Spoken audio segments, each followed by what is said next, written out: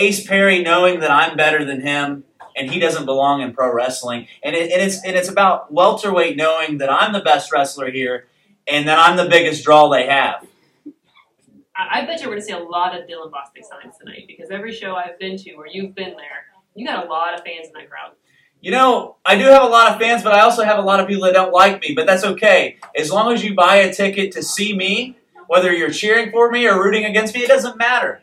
It doesn't matter because I'm making money. Welterweight wrestling is making money. You're making money. You get to come here and do an interview with Dylan Bostic. I know. It doesn't get any better than that. This may be the highlight of my career right now. It's not going to get any better than this. It's not. I'm sorry to tell you. It's not going to get any better than this. But, I mean, that's because I'm the best. Look at me. All of the rumors are true.